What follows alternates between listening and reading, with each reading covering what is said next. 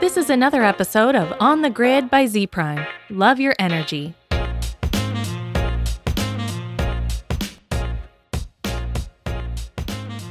Hello, everybody. This is Z Prime on the Grid.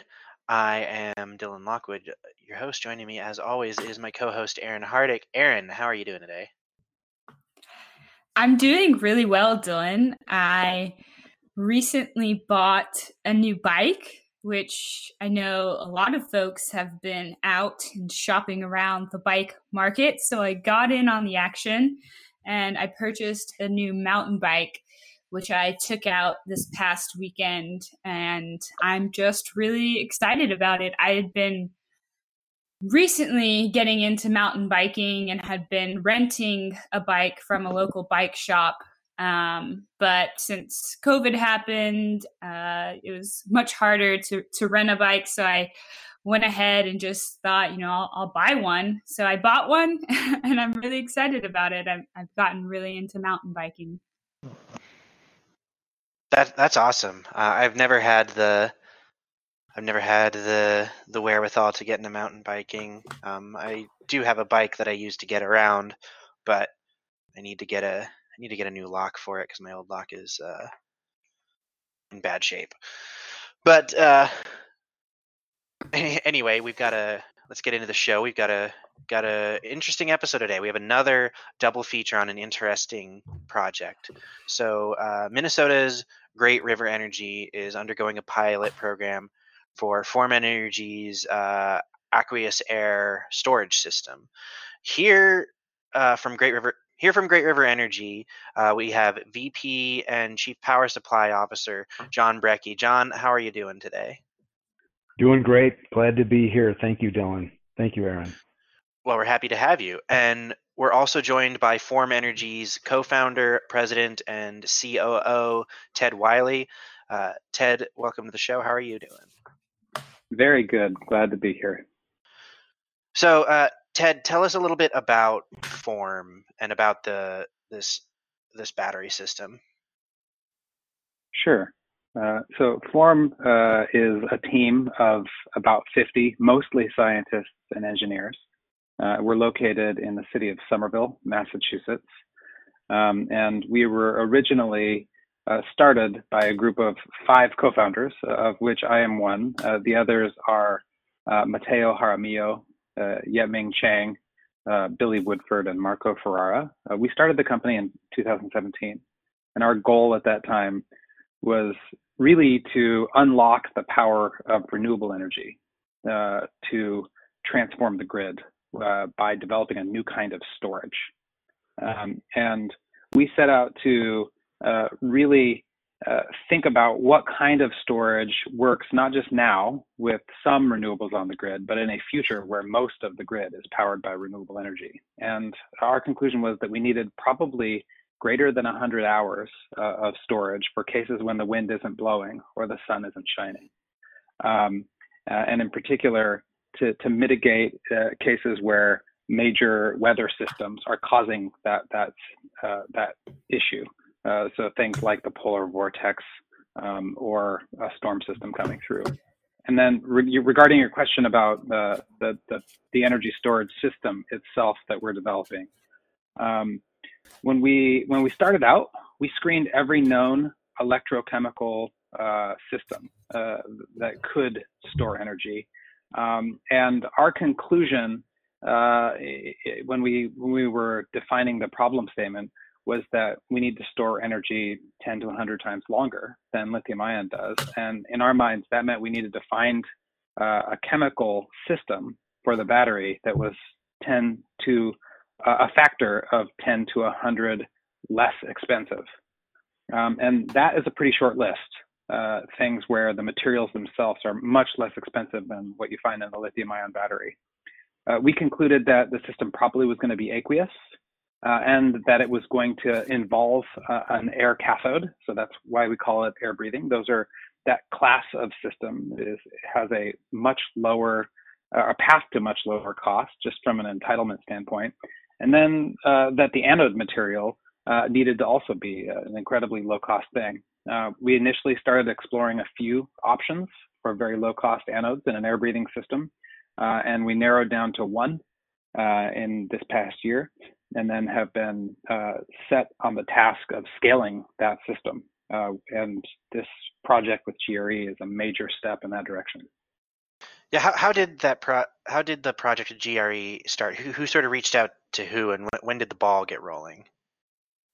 That started in the spring of 2018, and John and I were actually at a conference together, and I was giving a talk on long duration storage generally and how I thought it would transform the grid, and also about how Form was developing long duration storage of the type that I had described in the talk that I thought we needed. And John came up to me after the presentation and said, "Hey, I wanted to introduce myself. I'm from Minnesota, and we need long duration storage like what you described in your presentation." And that was really how we got started. You know, when I saw Ted's presentation and heard about their vision for ultra cheap long duration storage, I immediately saw that there was an alignment of interest and alignment of vision between our company and Form Energy. And so we began talking about ways to collaborate to show that vision to the world and bring it to the power grid. We've long thought of storage and renewable energy as an energy problem. You know, there's ways to build capacity on our system to maintain reliability needs, and to do so in a relatively cost-effective way. But how do you solve the energy problem was the big question. And lithium ion wasn't going to do that for us. In fact, when I saw Ted's presentation at the Renewable Energy Conference, we had just rejected the idea of doing a pilot project using 4-hour lithium ion batteries and solar panels to show renewable energy and storage in combination. And the reason we rejected doing that pilot project, aside from the fact that lots of others were exploring similar pilots at the time, was that we didn't see a 4-hour lithium ion battery unlocking the real potential of grid transformation and renewable energy additions on our system. And once we saw that alignment and once we saw that vision from Form Energy, we quickly galvanized into a new way of demonstrating storage and renewables to the grid. Can you maybe talk a little bit more about Great River Energy's company goals and values and how they align specifically with this pilot? I know you talked about why the 4-hour lithium ion battery proposal was rejected, but can you maybe expand upon how this pilot specifically kind of plays into longer term business plans and operational priorities? Sure. So we operate in or near the country's breadbasket for wind power potential and wind power production. It's an important part of our portfolio. We've been very aggressive at adding wind resources to the portfolio, and we view it as a way to really deliver very cost-effective energy supply to our member cooperatives, and that we feel is very sustainable in the long run. It's also a really popular resource. It has a number of benefits, but to really drive the value of that to our members, we've got to be able to store it, and we have to be able to store it over long duration.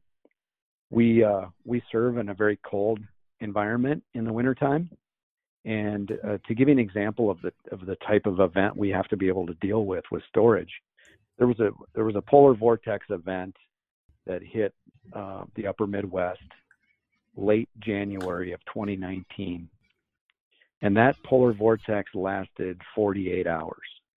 So for a 48-hour period, the average temperature in Minneapolis was minus 25 degrees Fahrenheit. That was the average. Holy smokes. And you can imagine trying to string together in series, 12 different successive 4-hour lithium ion battery discharges. You would have to build 12 redundant systems to carry you through a 48-hour duration event like that. Well, we can get through with a with a Form Energy vision and a Form Energy system, that'll carry us through a 150-hour type of event and actually offer some hedge value to our energy cost picture in the winter when we need that hedge the most. So that's why we're so excited about the potential and the vision here. We've long considered this to be an energy problem. And I'll give you just one more parallel. When I think about storage, I think back to how we used to talk about base load versus peaking years ago, and we no longer talk in those terms. We don't even think about base load resources anymore, because we really just have a collection of different of resources on the system, all that have different traits, and those lines are sort of blurred. But the reason to build base load back in the day was that it would be way cheaper per kilowatt hour, and it was more expensive to build it per kilowatt of capacity, but per unit of energy it was way cheaper. Well, the same is true of what we're trying to achieve here with the Form Energy battery system, is we're trying to show that in the long run, the cost per kilowatt hour of storage is what it's all about. And that's what's going to drive reliability in the long run, but it's also going to drive affordability, which is just so important as we think about the energy transformation of our system. Ted, John's story about, design or thinking about that 48-hour period makes me think about why it's important to kind of design solutions for the extremes, not only the day-to-day function, but the extreme events, and how you design a technology solution to kind of function at those extremes. Is that something you guys at Form were thinking about when you were trying to determine what kind of technology you would use for the battery? I think that's exactly right. When we first started the company, before we went into the lab, the very first thing we did was build software and started to model the grid. We rebuilt the kind of tools that folks like John and the team at GRE use to plan future grids, capacity expansion and production cost modeling simulation tools, except we built them specifically with a renewable energy future enabled by storage in mind. So we made tools that let you analyze the entire year, every hour of the year, 8760, of both the load and the generation, to really think about what are the extreme cases. And what we started to find is that for many of the hours of the year, short duration works just fine. And then there are periods like what John was describing. It might just be once a year, or it might be twice, or it might be 10 times, but really very few where the extreme case dominates. And then a system that's largely thermal generation, that's okay, because you have the flexibility that thermal generation gives you to ramp up and ramp down. But when you start replacing those flexible thermal generation assets with inflexible renewable assets, then the requirements that you put on your storage go up substantially. And then all of a sudden, like John's saying, you really would like to have many more hours of storage if you could get them cheaply enough. And that really was the basis on which we founded the company, to go and search for a solution like that to enable a renewable future. And we were super thrilled to find not just one, but three potential options. And we carried all three for the first year of our existence. And then right around the time that we were meeting John and his team at GRE, we were selecting the lead candidate and moving from the sort of early R&D screening to the scale-up phase. So that was back in 2018. John, we're here right at the start of June 2020. Where is the project now? What's kind of the timeline look like? Yeah, so we've agreed to a deal with Form Energy, and we've just announced it. We expect that Cambridge, Minnesota will be the center of a new vision for storage by the year 2023. And we'll be proud to unveil the project in partnership with Form for the world to see and for the grid to benefit from. That'll be a 1 megawatt project, and we're all very excited about it. And then Ted, what is Form's role kind of after that rollout? Are you going to continue to work with GRE to manage the system, or is your intention to sort of set them up to manage everything in-house, or some kind of combination of both? Ever since we first started talking with GRE, we have always thought of them as a very long-term partner. And in that first year, 2018, that was the main question on our mind: is would GRE be a good long-term partner for Form, not just to do a pilot, but to really take major steps toward realizing our vision of grid transformation. And so, the fact that we have signed an agreement and made a commitment to each other to do this pilot, it reflects the outcome of that assessment, I think, on both sides. That we're both looking at each other and saying, there is a long-term potential here to really do something transformative. And this pilot is just the first step. We are planning to deliver a system that is turnkey and that GRE is able to operate completely independently of Form. That said, there's going to be a tremendous amount of learning to do. And so we plan to be right there beside them the entire time that they're operating the pilot system. And we're also hoping that the pilot system is a great success and leads to much larger projects that really enable the kind of grid transformation we're talking about. This is a megawatt. GRE's overall generation system comprises over 2 gigawatts. And we would like to enable them to have the kind of flexibility that John was describing across that entire portfolio. I mean, that is certainly the dream for us. John, I'll start with you on this next question. And Ted, I'd love to get your insights as well, because I know that you would probably have different perspectives on it. Whenever you're, taking on a new technology, going in, doing the pilot, challenges are destined to arise. What were some of the major challenges that you guys had to deal with? And then can you maybe talk about how you overcame them? And if you haven't, what challenges still exist and kind of how you're thinking about solving those. So John, if you could answer it first, and then Ted, I'd love to hear from you as well. Great. Thank you, Aaron. It's a great question. And when I think about challenges towards development of this technology and development of this pilot, I'm going to defer to Ted on most of that, because we sort of look to them to overcome those challenges and put the pilot in place.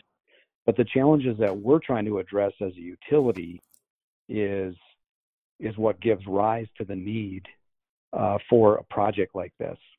And so when I think about the challenges that we face, it's really the fact of we don't have resource alternatives that perfectly fit the bill. And you could argue that a lot of the resource alternatives we have kind of don't fit the bill very well. So, for example, we've announced a shutdown of our largest power plant, Coal Creek Station, and I think that's an event that's happening faster than kind of anyone would have predicted 5 or 10 years ago. And so we're losing our major hedge on energy cost in the marketplace, but we're making that decision for economic reasons. We're going to save our members a lot of money when we shut down the facility. But then going forward, how do we hedge? The question becomes, how do we hedge our energy cost in the marketplace? And our answer over the next 5 or 6 years is we're going to hedge ourselves with wind power. Now, wind power can be an effective hedge, but it's not a perfect hedge because it doesn't perfectly follow our load shape, the shape of the consumption patterns on our member cooperative systems. And so, that's a good hedge. It's not perfect, but it's lower cost than our existing resources that we're moving away from. The other alternative that utilities have is to build something like a natural gas plant, like a combined cycle facility. In the case of a combined cycle plant, you're offering yourself some hedge value, but at the end of the day, you have to pay for the natural gas that is consumed by the power plant to produce electricity. And you are a price taker in the long run on that natural gas. It's a commodity price. It has a volatile nature to it. And there aren't long-term contracts in the power industry for natural gas prices. There is for supply arrangements, but not for price. So in the long run, you're a price taker, and there's volatility with that. It's not a perfect hedge. And so what we needed was a way to really hedge our energy cost. And a polar vortex is a good example of a reliability event, but there's also hedge events that happen on the system. And so the problem we face is, when we see prices go up in the wholesale power market, they don't go up for 4 hours at a time. They go up for days at a time. And they're usually driven by weather events and economic shifts in natural gas prices. Well, this is the kind of technology that's going to be needed to offer our members some risk shielding, risk protection in the long run on the price of energy in the portfolio. So we see the hedge value that is provided by ultra cheap long duration storage and working with Form Energy. And that's the problem that we were trying to solve, and that's what led us to exploring this partnership. And I'll let Ted talk about challenges with the technology itself. Thanks, John. Yeah, it's a great question, and I guess one thing that I would say is that we are still very early in this process. We're talking about a project that's going to be operational in the middle of 2023. So I expect there are challenges that we still are yet to face. But that being said, there are challenges we already have faced all the way along the way. And one of them is a challenge that GRE and Form faced together, which is how do you contract for a project using a technology that is not yet fully designed, is not final. There, implied in the statement that we're going to do it in 2023 is that we're not ready to do it now. There's still work to be done in the lab and in the engineering design phase before we begin the construction portion of this effort. And the way that we met that together was something that I'm guessing is probably pretty atypical in the general field of energy project development.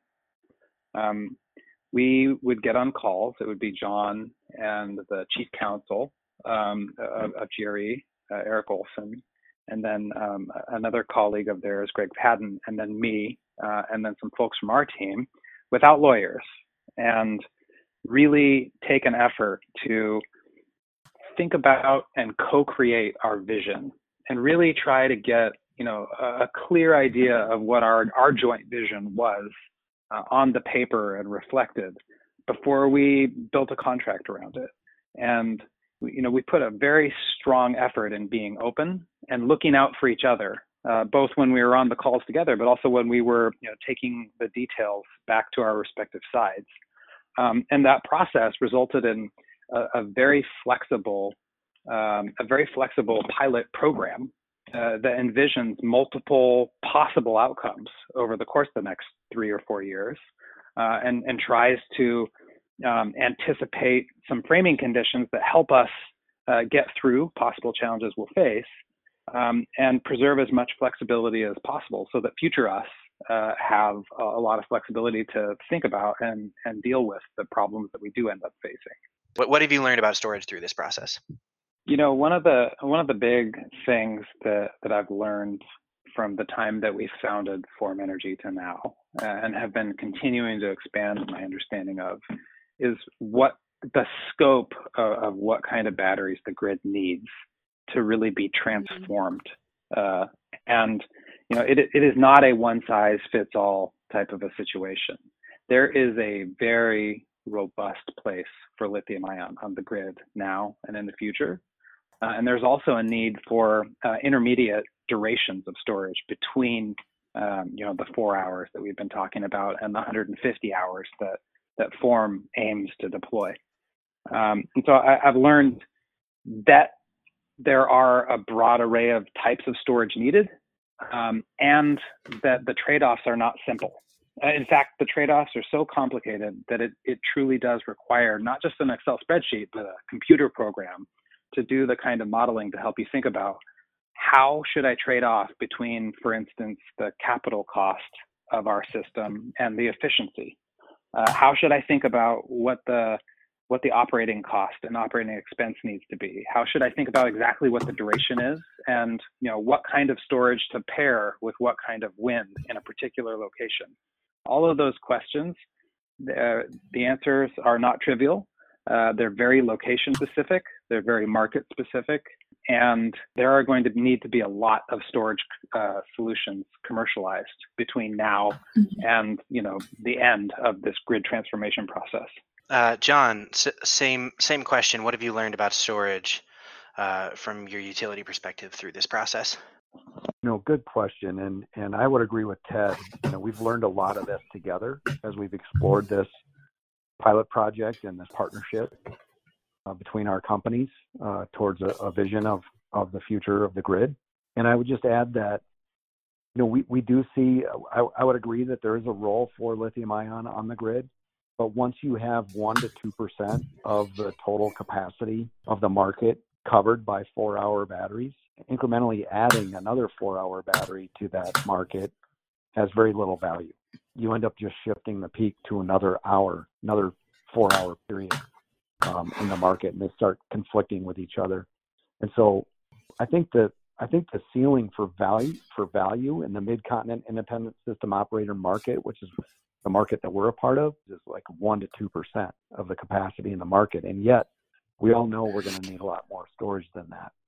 So this is a situation where we've got to help show the way and show a vision and be smart about the rules that we're creating in the market right now, so that we envision batteries of different characteristics and actually encourage those batteries to be developed.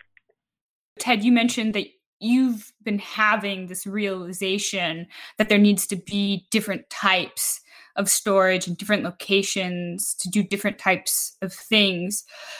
Do you guys think that other folks are aware of that? Or do you think that a lot of people are focused singularly on lithium ion technology?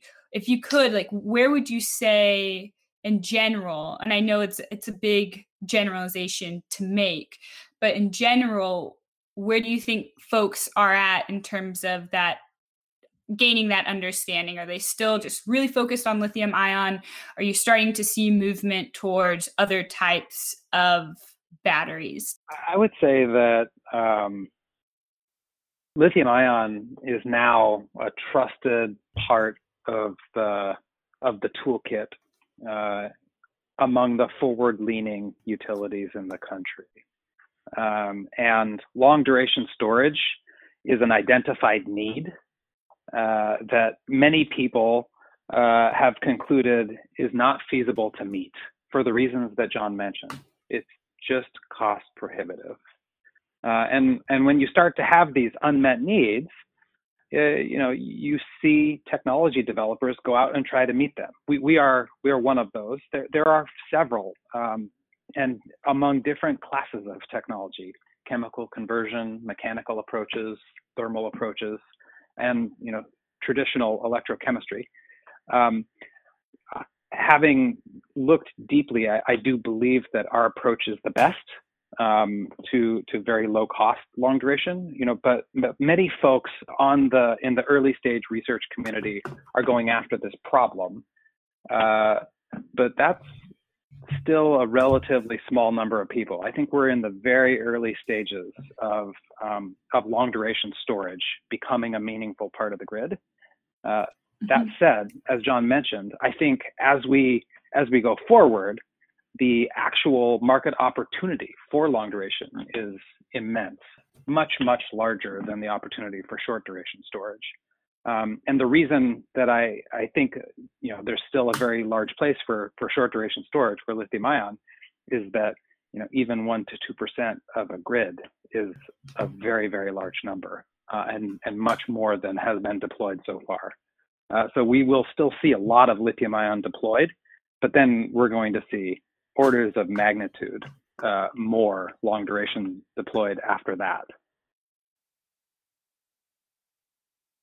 On that point, I think that there is probably too much focus in the market and the market rules around a 4-hour minimum period for batteries to get capacity accreditation. And I think that works at very low levels of battery penetration, battery adoption in the market. But once we get above that 1 to 2% that I'm talking about, then the batteries start to conflict with each other, and MISO would have difficulty in dispatching those to really shave the peak, because if you dispatch them all at the same time for the same 4-hour period, you're simply just moving the peak to a different time of that day. And so there is a saturation point, and if we continue to give the same value to 4-hour batteries year after year after year, we do reach a point where there's diminishing return, diminishing value, and that threatens the value of all the existing batteries as well, I think, in the long run. So it's time to have a conversation about that and to really think about what's the potential of that resource and what other resources do we need to put in the stratification of the resource mix around the country, so that we can send the right price signals in these markets and have the right constructs to encourage efficient grid power. John, thanks for laying that out for us, and thanks for being on the show today to talk about this project. We're gonna see if we can check back in every now and again between now and the rollout on 2023. We look forward to that. Thank you.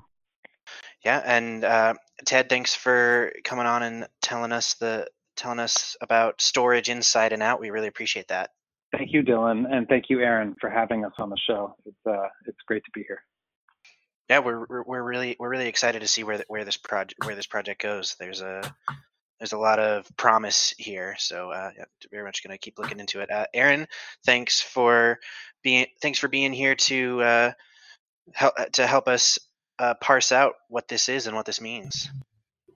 Thank you, Dylan. I learned a lot today, specifically around Ted's point that there needs to be different types of batteries serving different purposes for different utilities and energy companies in different areas of the country. So a lot of complexity, but certainly necessary for the resiliency of the grid moving forward. I also look forward to checking back in maybe 2023 to see how the full deployment of the system goes. It's been a really fun chat today.